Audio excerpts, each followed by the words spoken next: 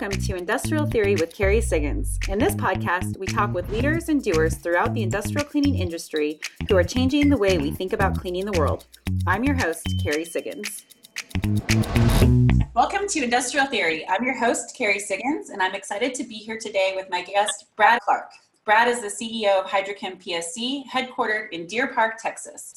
Brad has been the president CEO of PSC since 2005, and in 2017 acquired HydroChem to create an all-encompassing industrial services company, which now is one of the largest, if not the largest, industrial cleaning contractors in the U.S. Thanks for being on the show, Brad. Thank you for having me. All right, let's jump into it. You've been in this industry for well over a decade now. What do you like best about it, and what do you like least about it? Well, it's a very competitive industry, and it's not one that gets a lot of recognition for its glamour. And what I really like about this business is that the people who are attracted to it and like having a career in this business do it because they generate a lot of energy by working together. And that mojo that they get, that interaction that they get, and working in a really challenging environment is what makes it worthwhile. You know, we all know how hard it is to succeed. And so when we do as a team, and this is a team sport for sure, we like to recognize the accomplishments that we have together. I mean, I like that part of the business a lot. How about what you don't like? I honestly, you and I have talked about this in the past. I wish that our industry had more respect for the operational and technical skill that's required to do this work. The people that we work with have committed a great deal of their life to being craftsmen, and they have some very unique and very valuable skills in an industry that is very dangerous and very complex.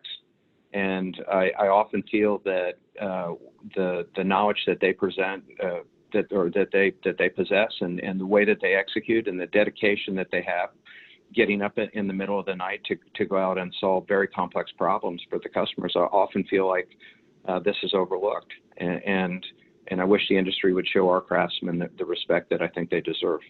I think it's important that we continue to work diligently to turn this into a craft.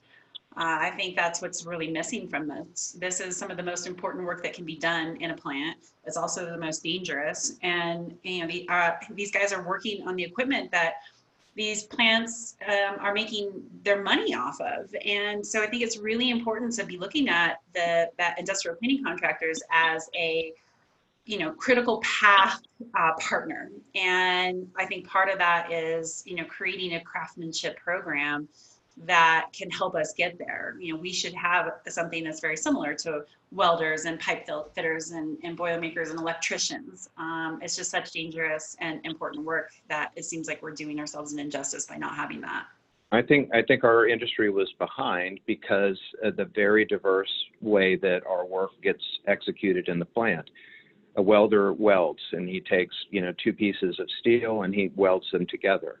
And a pipe fitter does virtually the same thing, and electricians do the same thing. But industrial cleaning has such a wide variety of applications to the business that it doesn't lend itself to that very narrow craft model that we see in other parts of the plant with other kind of blue collar services. So I think as time goes on, we can become much more specific about the things or the applications where that kind of craftsmanship is appropriate. And then it's incumbent on, I think, the suppliers and also the owners to make that kind of training a requisite. I think as the equipment becomes more complex to operate, as we, design and develop tooling to make the work more efficient, and we remove more and more workers, the ones that we do employ will be much higher skilled. And because of that, I think that craft and apprenticeship and journeyman process for that craft is going to be an important part of that. We have to drive that as a supplier, and our customers need to see the value in doing that as a consumer of our service. Yeah, I agree. And of course, Gary Noto has been working with the WJTA on creating that first step of a training program. And I'm really hoping that over the next couple of years, we can see that grow, and where we pull more of the asset owners into the fold, where they say, we understand that this is dangerous work, and this type of training has to be, it's required to come onto our facility. So hopefully that will be able to build upon itself. Of course, now with everything going on with COVID, it's going to be interesting to see how fast that can actually roll out and expand that program. You're right about COVID. I think in the short term, Carrie, it's going to make it very hard for anybody to focus on doing this. But in the long term, I think it actually could create a stronger incentive to move in that direction, where any customer is going to be interested in having far fewer people come in and out of the gate every single day. And that can be accomplished by deploying technology to make that possible. And then that technology, I think, will drive that craft training program even faster. So, it's going to be important for us to kind of stick to our guns through this time period and realize that in the short term, our customers are just looking for ways to reduce cost. But ultimately, the best long-term tool for them is to deploy technology and to train employees where there will be fewer of them, but they will be higher paid and better trained. I agree completely with you. I just led a global conference call for YPO, Young Presidents Organization, yesterday on this very topic, where we had some great panelists discussing, how automation is really and technology is really going to change, and what's happening with industrial IoT and smart enabled products, and how we can bring that into refineries and plants and our type of industry, where we can really make a significant change in driving technology. But we're already so far behind from many other industries. It'll be interesting to see how fast adoption really speeds up because of COVID. And are people going to want it more, or are they going to be resistant to it because it costs more upfront? I think initially less. But I think in the long term more. Yeah, I agree. All right, let's talk a little bit about PSC and HydroChem in your career. So PSC has gone through a lot of change since you started back in 2005, and acquiring HydroChem was probably one of the biggest changes you've gone through. Would you say that's the most significant pivot point, or what has been, excluding COVID, because we'll get into that a little bit later? Well, I think there's been a few pivot points that kind of laid the tracks for our business model that we still have today. Back in 2005, our first big pivot was taking the company from working on a call-out basis with tier 2 customers to working on customer sites as an embedded supplier in tier 1 customers. And this was new. And the next pivot that we had, once we had these relationships, was to add technical and what we called highly engineered services to these embedded relationships. And so this was a really great model. First was the transition from the call-out tier 2 to tier 1 embedded. And then once we had the embedded site model and we were making progress with that, we wanted to add value into those relationships with the customers, sell things that were higher valued to our clients, but higher margin for us. And this model worked well for 10 years through 2 pretty substantial economic cycles. Right. And we were able to grow the business from, $200 million in 2005 to something like, $370 million by 2013, 2014. So this was, 2 really big pivots. And it really was a template of why HydroChem and PSC made so much sense. And we just could continue the same strategy on a much larger scale. And it opened a lot of opportunities for us. So when HydroChem and PSC got together, the embedded base more than doubled overnight, and the opportunity to cross-sell technical and engineered services to that customer base more than doubled. And so what we needed next was the ability to scale these technical services much faster to exploit the strength of all of those relationships. We couldn't organically grow the technical and engineered services fast enough to really, populate them into that very large embedded and very strong customer base. And so with this big platform, then acquisitions began to make a lot more sense for our business. And this was new to us. And we could see that we could bring very substantial value from acquisitions, taking smaller specialty companies who could otherwise struggle to be introduced to HydroChem and PSC's business base and bring access to our customers and bring avenues and new opportunities for them. And this led to very rapid growth through acquisition, but also very rapid growth by organically growing the acquisitions once we had made them, because we could cross-sell them into our embedded base. And so our $200 million business in 2005 prior to this COVID nonsense was close to $1 billion in revenue and around 6,000 employees. We kind of stuck to the same formula. We were just able to widen out the scale, and by doing that, we really created a whole bunch of new opportunities for us to make, and we've been very, very fortunate. So acquisitions are hard. That's all the great benefits and creating new opportunities. What's the biggest lesson that you've learned through doing this so many times? Well, first, I think the acquisition is a whole lot easier when you can go out and convince people that what you're doing by combining these services, just like we were talking about a minute ago, is very valuable to the client. Our employees are very customer focused. And so if they can get excited about what this story means to their customers and how they could go talk to them about it, then I think it's a whole lot easier to sell. And so one of the key learnings that I've had in this process is if the story really works for our clients, it absolutely works for our employees. Our employees spend all of their time every day out at the customer site. And if there's something that we could do by bringing two companies together that the customers would say, hey, I love that, that makes sense, and our employees are going to be all over it. So spending a lot of time early talking about this go-to-market story, I think creates a lot of excitement, and it removes some of the fear and apprehension that I think is normal when you're looking at the change of making an acquisition. You just keep working on what the story the two businesses can do together in as many face-to-face meetings and get people to imagine having that same discussion with their customers. I think that's been a big takeaway. And I think the second one really comes to the cultural issue of the leadership, combining leadership. And the key takeaway for me over the past many acquisitions now has been that if you get an early selection of your leadership team, you get rid of a lot of the political wars that come, all the infighting that would happen when the business should really be focused on the integration go away.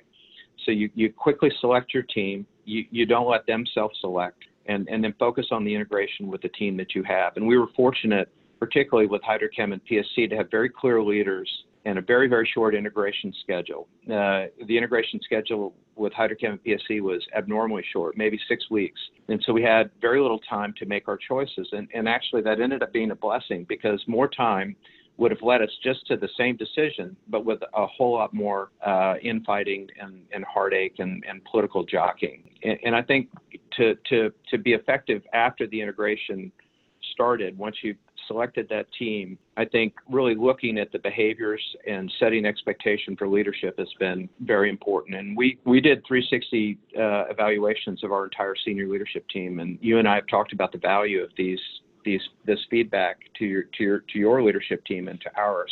And we performed it about 4 months into the integration. And we made sure that people from different heritages were involved in providing feedback to those leaders than what they were ordinarily accustomed to. We had two very established businesses that had been working together for 25 or 30 years, and it would be very easy to get a good review from somebody that had already known you for 25 years. We were much more interested in the feedback from somebody who had just met you and was now listening to that leader profess what he wanted to do after just 3 months. And so we made sure that we got feedback from different cultures. We also got feedback from a large cross-section of our field, and then we brought that all together and we replayed it back to the senior leadership team, and it was a very humbling experience because we thought we were doing really well, and the feedback that we got from the field was not consistently that, and it really gave us some ideas about what we needed to do to step up our behaviors, our leadership style, and how we were communicating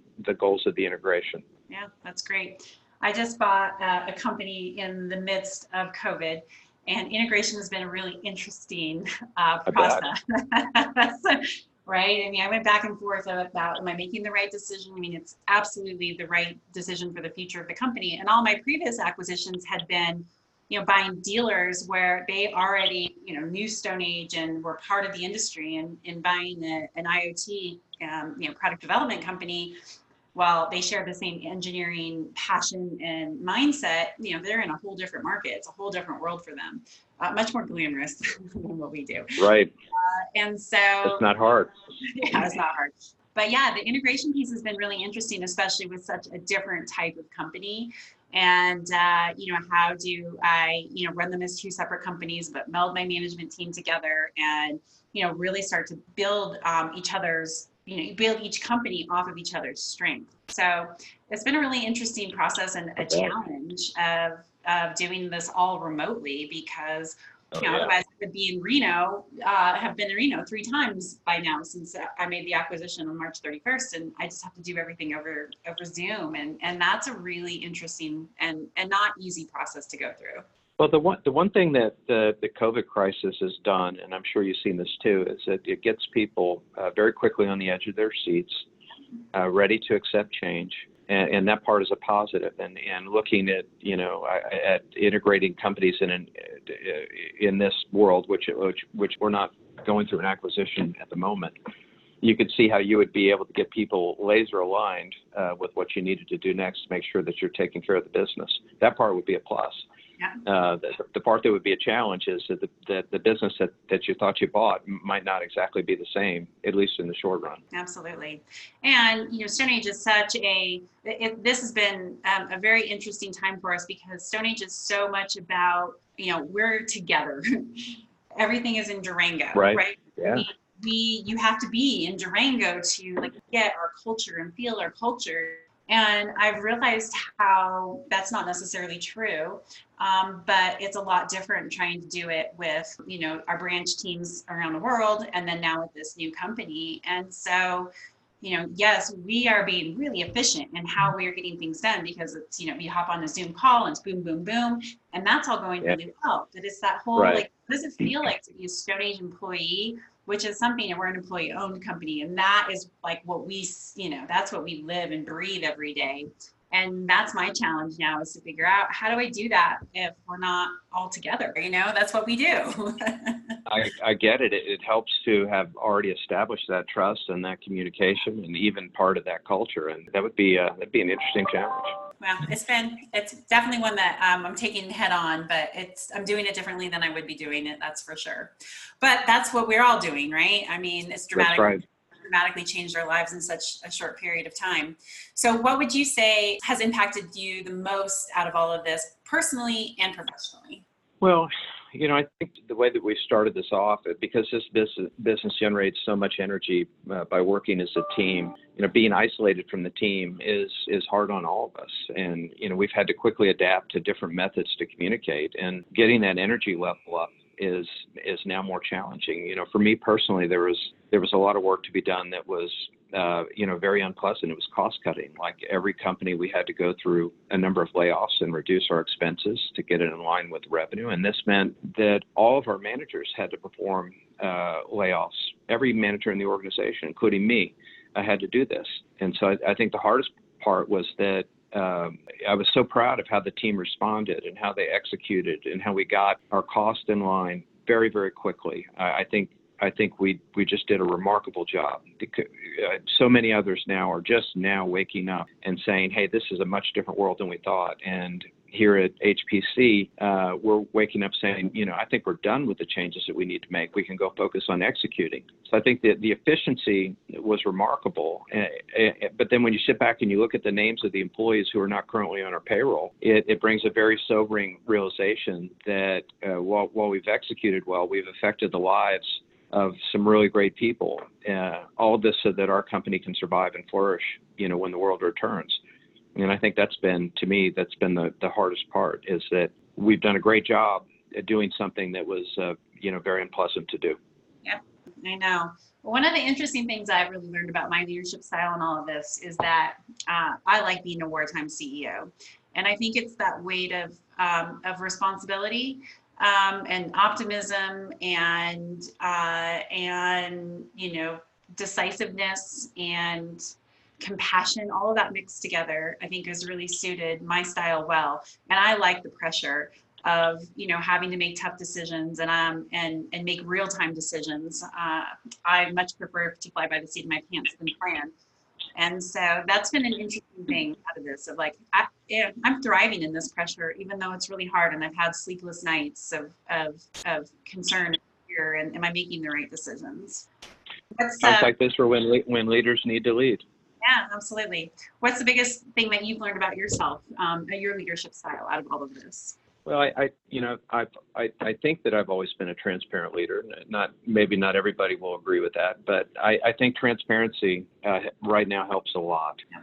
When you have trust in the organization, then you can ask them to make some very difficult and emotional changes that we knew we would had to make. And this means, for me, being transparent meant telling the organization that we would be reducing headcount and reducing salary costs, in a mass video that we distributed to the entire organization. Remember, we have 6,000 people. And so, I think taking a culture of transparency and a consistent pattern of being a transparent leader, which again, I hope I've been, has been probably the most important way to communicate with people the urgency of the situation and to create the followership that was needed in order to execute very, very quickly. This was not a time to move slowly. So we wanted to redraw our picture of a future that showed that even though the business was reduced, we still had a business, and that if we could get our costs in line with that new level of business, we would have a profitable business.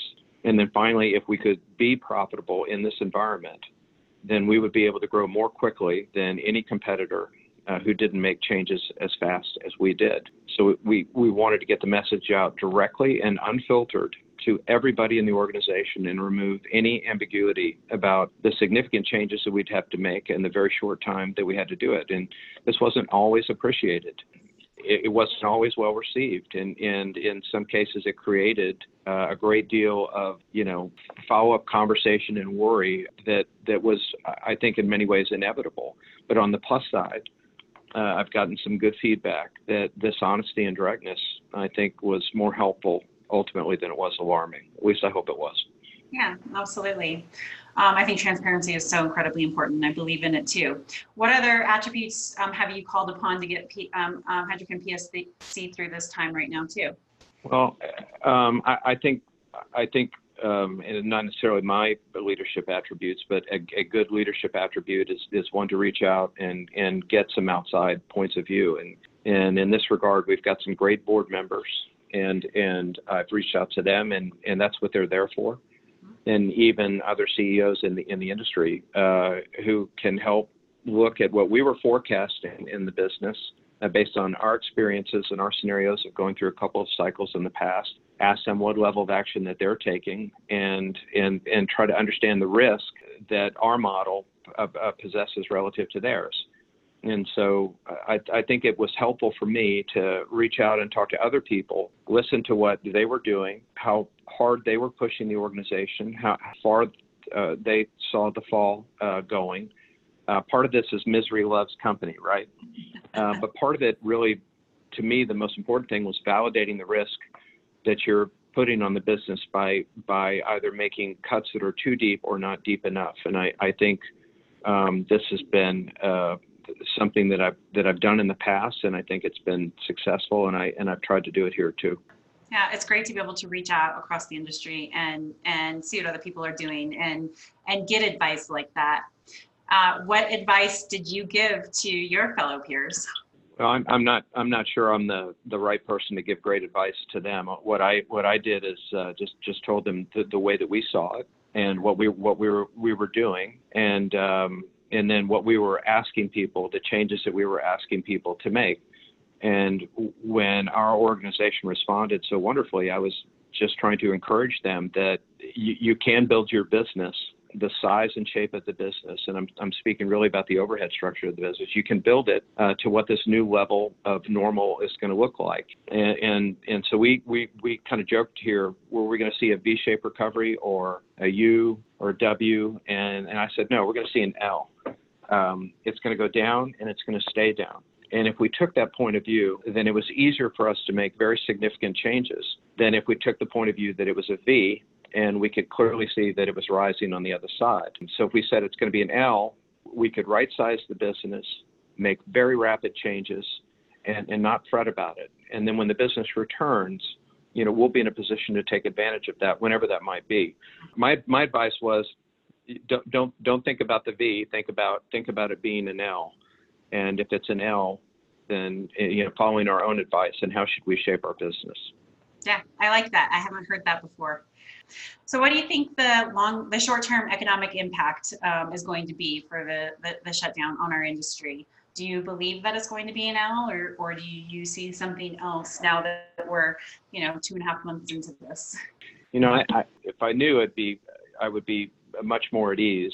That's why I think it was important to get the business size for this second quarter. Our view is that in downstream refining petrochemical, that the second quarter is going to be the quarter, and then from here things will slowly get better. So we saw an immediate slowdown in work in April. Now I expect that our customers will move a little bit slower than we did because they're much bigger companies, to start reaching out and talking to their partners and looking for ways to cut costs, and those conversations are going to continue through the summer.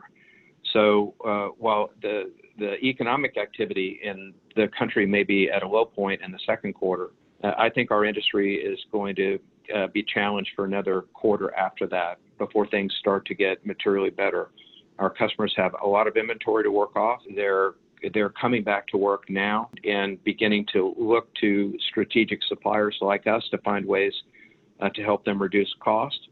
And I think for that, the recovery of our industry is going to lag a little bit behind, the people just going back to work and a kind of a resumption of activities, even if it's at a reduced level in June and July. I think we should expect to see that in our industry for at least another quarter, maybe the rest of this year.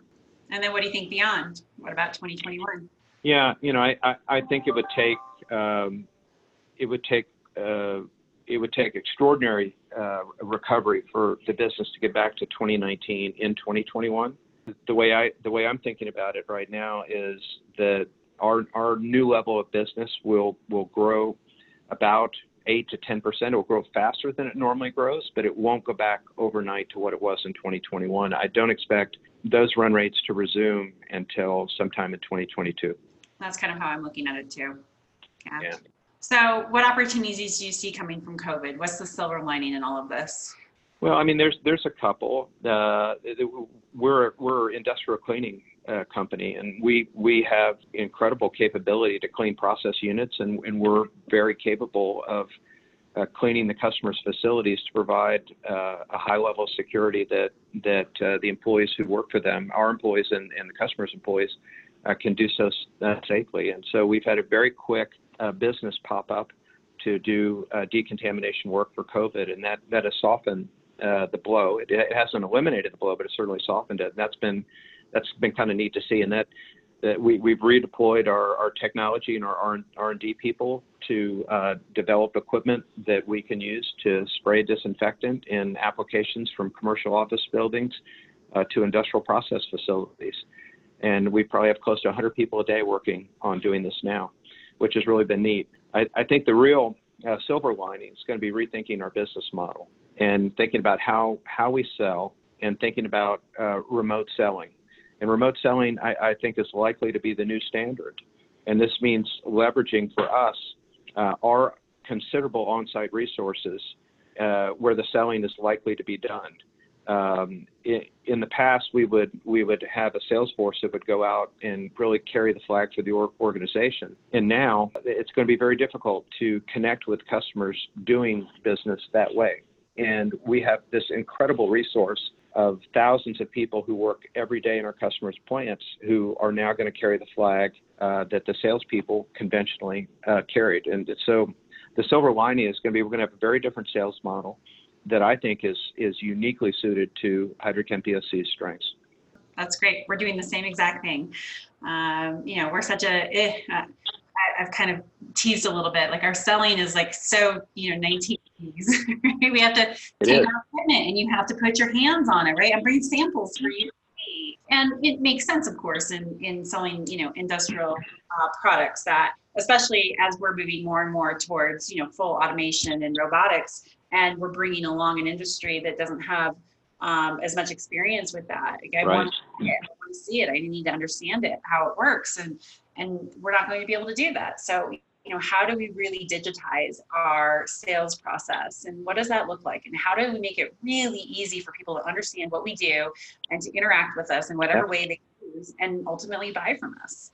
So Yep. I'm right there with you. Think about how efficient that can make our business in the future, and it can change the way that we communicate with our customers and make it much more effective. And everything from our sales material to videos and how we're presenting our go-to-market strategy can all change substantially as a result of this, and I think become much better and much stronger. I do too. I think more consistent, right? That's what I want. I mean, we have such a strong brand message, but it's not consistently communicated because we have Get it. with different levels of experience and different amount of time with the company and living in different countries. And how do we create a consistent experience for every single one of our customers? And I think through this process, we can really do that. We can really fine tune our message so that everybody really understands the value that we can bring. All right, now let's pivot to something a bit more fun. Like me, you love driving fast cars and pushing yourself. And I know that you've raced, raced cars. So tell us, why do you do it, and what else do you like to race? Well, I would just say that, look, I started racing a long time ago when I was in college, and I didn't have any money. And I happened into a relationship with a guy that he allowed me to be the mechanic on the car and then split time in driving. And I found the sport to be, of course, it's exhilarating, but I found it to be a great family sport as well. And it was something back then that I did with my mom and dad that even today provides, very special memories for me of us going through those experiences, traveling to the tracks together, spending the weekends out there racing, the highs and lows that go along with racing. It's a very competitive sport. I like to say about racing the same thing that I say about this business. You can love racing, but it doesn't always love you back. And it has very high highs and very low lows. And, it was this time when I was a kid that, I also learned to fly. And I didn't have any money to learn how to fly, so I worked at an airport, and they taught me how to fly. They gave me a flying lesson every day. And these are two sports that I developed a love and a passion for when I was 16 that I still have today, and I'm very fortunate to have become involved in them. And now I don't fly anymore, but I'm still involved in racing, and getting my boys involved in racing has proved to be an incredible family activity and sport for all of us to share, and we've done it now. I've done it now with the kids for 14 years. And so how does it feel to watch your sons race and share that exhilaration, but also the danger of it too? Well, we started racing with the boys go-karts when they were, very young, and we were always very careful and thoughtful, and it was a great way for us to spend weekends together. And I remember coming home on Sundays just absolutely exhausted, being out in the sun and out on the track all weekend. I think as far as the danger goes, we're very careful to make sure that the boys have been involved in racing with cars that are very safe and very durable. And it's teaching them, it has taught them a great deal of respect about their own self-control. Racing is a very emotional and passionate sport. And it's taught them a lot of self-control about how to be composed and manage your emotions. And in doing so, I think they can do it safely. I love that. My son he loves to race. He races BMX. In fact, won the state championship last year, 6 years old for 6-year-olds. And so he has that real competitive drive, but I love watching him stay so calm. At 6 years old or 7 years old now, he's just really learning this whole idea of mental preparation for it. And now he's getting into racing dirt bikes. We ride dirt bikes and we have a track out here at our property. And it's interesting watching him now have to learn that with something that is more powerful than, a bike. Right. With your own feet. And, what does that look like? How do you manage your emotions through this? And how do you pick yourself up when you crash? Because you crash a lot on a dirt bike. Right. So it's been really interesting to watch him learn this, especially at such a young age. It's scary, but it also just fills me with joy and pride at the same time. I think it's an incredibly rewarding experience, and nothing could make me happier personally in my life than watching them grow up with this, sharing these opportunities and experience with them. It's been fantastic. So now I have to ask, are they faster than you?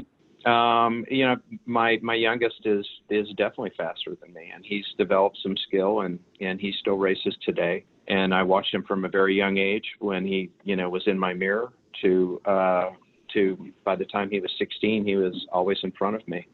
And nothing makes me happier than to watch him be accomplished in the sport, to do it really well and to do it better than me. So imagine how that feels when your 6-year-old son is faster than you. We go up to Whistler in the summers. I don't think that'll be happening this summer, but to the Crankworks, which is a big downhill, put on by Red Bull, all the crazy bike tricks. And last summer, Jack was 6, and he can race downhill faster than me. Anything where there's a jump, I slow down and he speeds up. And it's like, oh my God. And it's so much fun to ride behind him. I always want to ride behind him because I love watching him, but it's also the most humbling thing of like, God, my 6-year-old can ride faster downhill than I can. I get it. I get it. I love it. I would watch him pull out and come past me, and even kind of shake his head at me when he saw me do something that he didn't think was as proficient as what he would do. And it made me very happy. I mean, I had to smile. Sometimes I even got emotional. Absolutely. I know exactly the way that you feel. Well, I know being a father has been a really important part of your life. How do you think it's made you a better leader? Well, it certainly teaches you humility, right? There's no question about that. And when you get home from work and there's a project or something that has to be done, that you go from your work life to your personal life. And I think the humility that comes from that is realizing that, when you're a leader, when you're asking people to make changes that they need to make in their business, or as leaders themselves, that they still have to go home and face their families and work with their kids on their projects just the same way. It gives you a motivation that there's, something far more important than just work. And I think that value that it creates in how you treat people is very important. That's beautiful. I love that. All right. So someday it's going to be time to turn the keys over to the business. So what's next? What do you see in your future for yourself? Well, just like with my kids, beating me in racing, and nothing would make me happier than to turn over the reins of this organization to some great leader that has come up from this organization, and that would make me very happy. And when that day comes, and it invariably it will come, I would like to continue to help them with any advice that I can help them with, and I would want to be useful to them as they put their own name and their own course on the company and their own leadership style on the business. But I would like to be able to take my experience and make it valuable to them, and let them use it if they want to use it. Let them learn on their own when they feel like they need to learn on their own, but keep them from learning the same hard lessons the hard way that I have. So I think that's where my future would be. That first I want to, create leaders in this company that are more than capable not only of taking my position, but doing far better in it than I'm doing, and then help them in any way I can after that. And then go sailing? And then go sailing. That sounds like a great goal. I share that same vision with you too. Someday I'd like to be able to hand over the reins and be in that advisory position, like an executive chairman or something like that, and then really see what the next generation can do. I came from taking over from John and Jerry, who had run the business for 25 years, and when I'm done, it will be somewhere close to that, I'm sure. And then, looking at that person who comes in for the next 25 years, it will be a really rewarding thing. I'm sure challenging in its own way, but very rewarding. Sure. Yeah, right. Like your kids, right? That's right. You don't have to do it my way, but I really want you to. Right.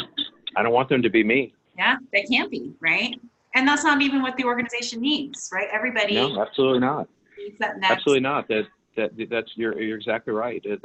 They need to be, whoever it is, it needs to be able to come in and put their own name on the company and cultivate the ideas that they see in the direction that they see, in a way that I just won't be able to, because I see things through a certain lens of having been here now for 15 years.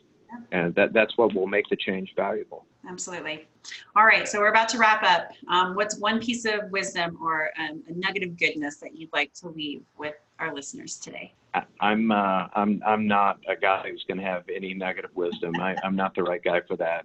Oh, that is so not true. I don't know. All right, well, I won't put you on the spot with it. Is there anything else that you'd like to? Yeah, I'd say that, maybe to be fair, that the one thing that I have been able to appreciate and enjoy is that I never really thought that coming to work at HydroChem PSC was work. And if you really love what you're doing, then you're not going to view it as work. I'm very appreciative and very thankful for the men and women that work at HydroChem PSC, and the opportunity to work with them and create opportunities together is very inspirational. It's been incredibly rewarding, and I'm very fortunate to have the opportunity to be in the role that I am, to try to help them see that together we can create some amazing opportunities. And so I'm just very grateful for this. Yeah, that's a great way to end. Well, thank you so much for coming on my podcast. I really appreciate this time together. I think this was a fascinating interview, and I'm sure that everybody will love to have a little bit more insight into your world. Well, thanks for asking me. Yeah. All right. Well, that wraps up this episode of Industrial Theory with Carrie Siggins. Thanks for listening. Thank you all for listening. We hope you appreciate it. We're always open for ideas. So if you would like to hear from somebody in the industry or about a particular topic, you can email me at carrie.siggins@stoneagetools.com.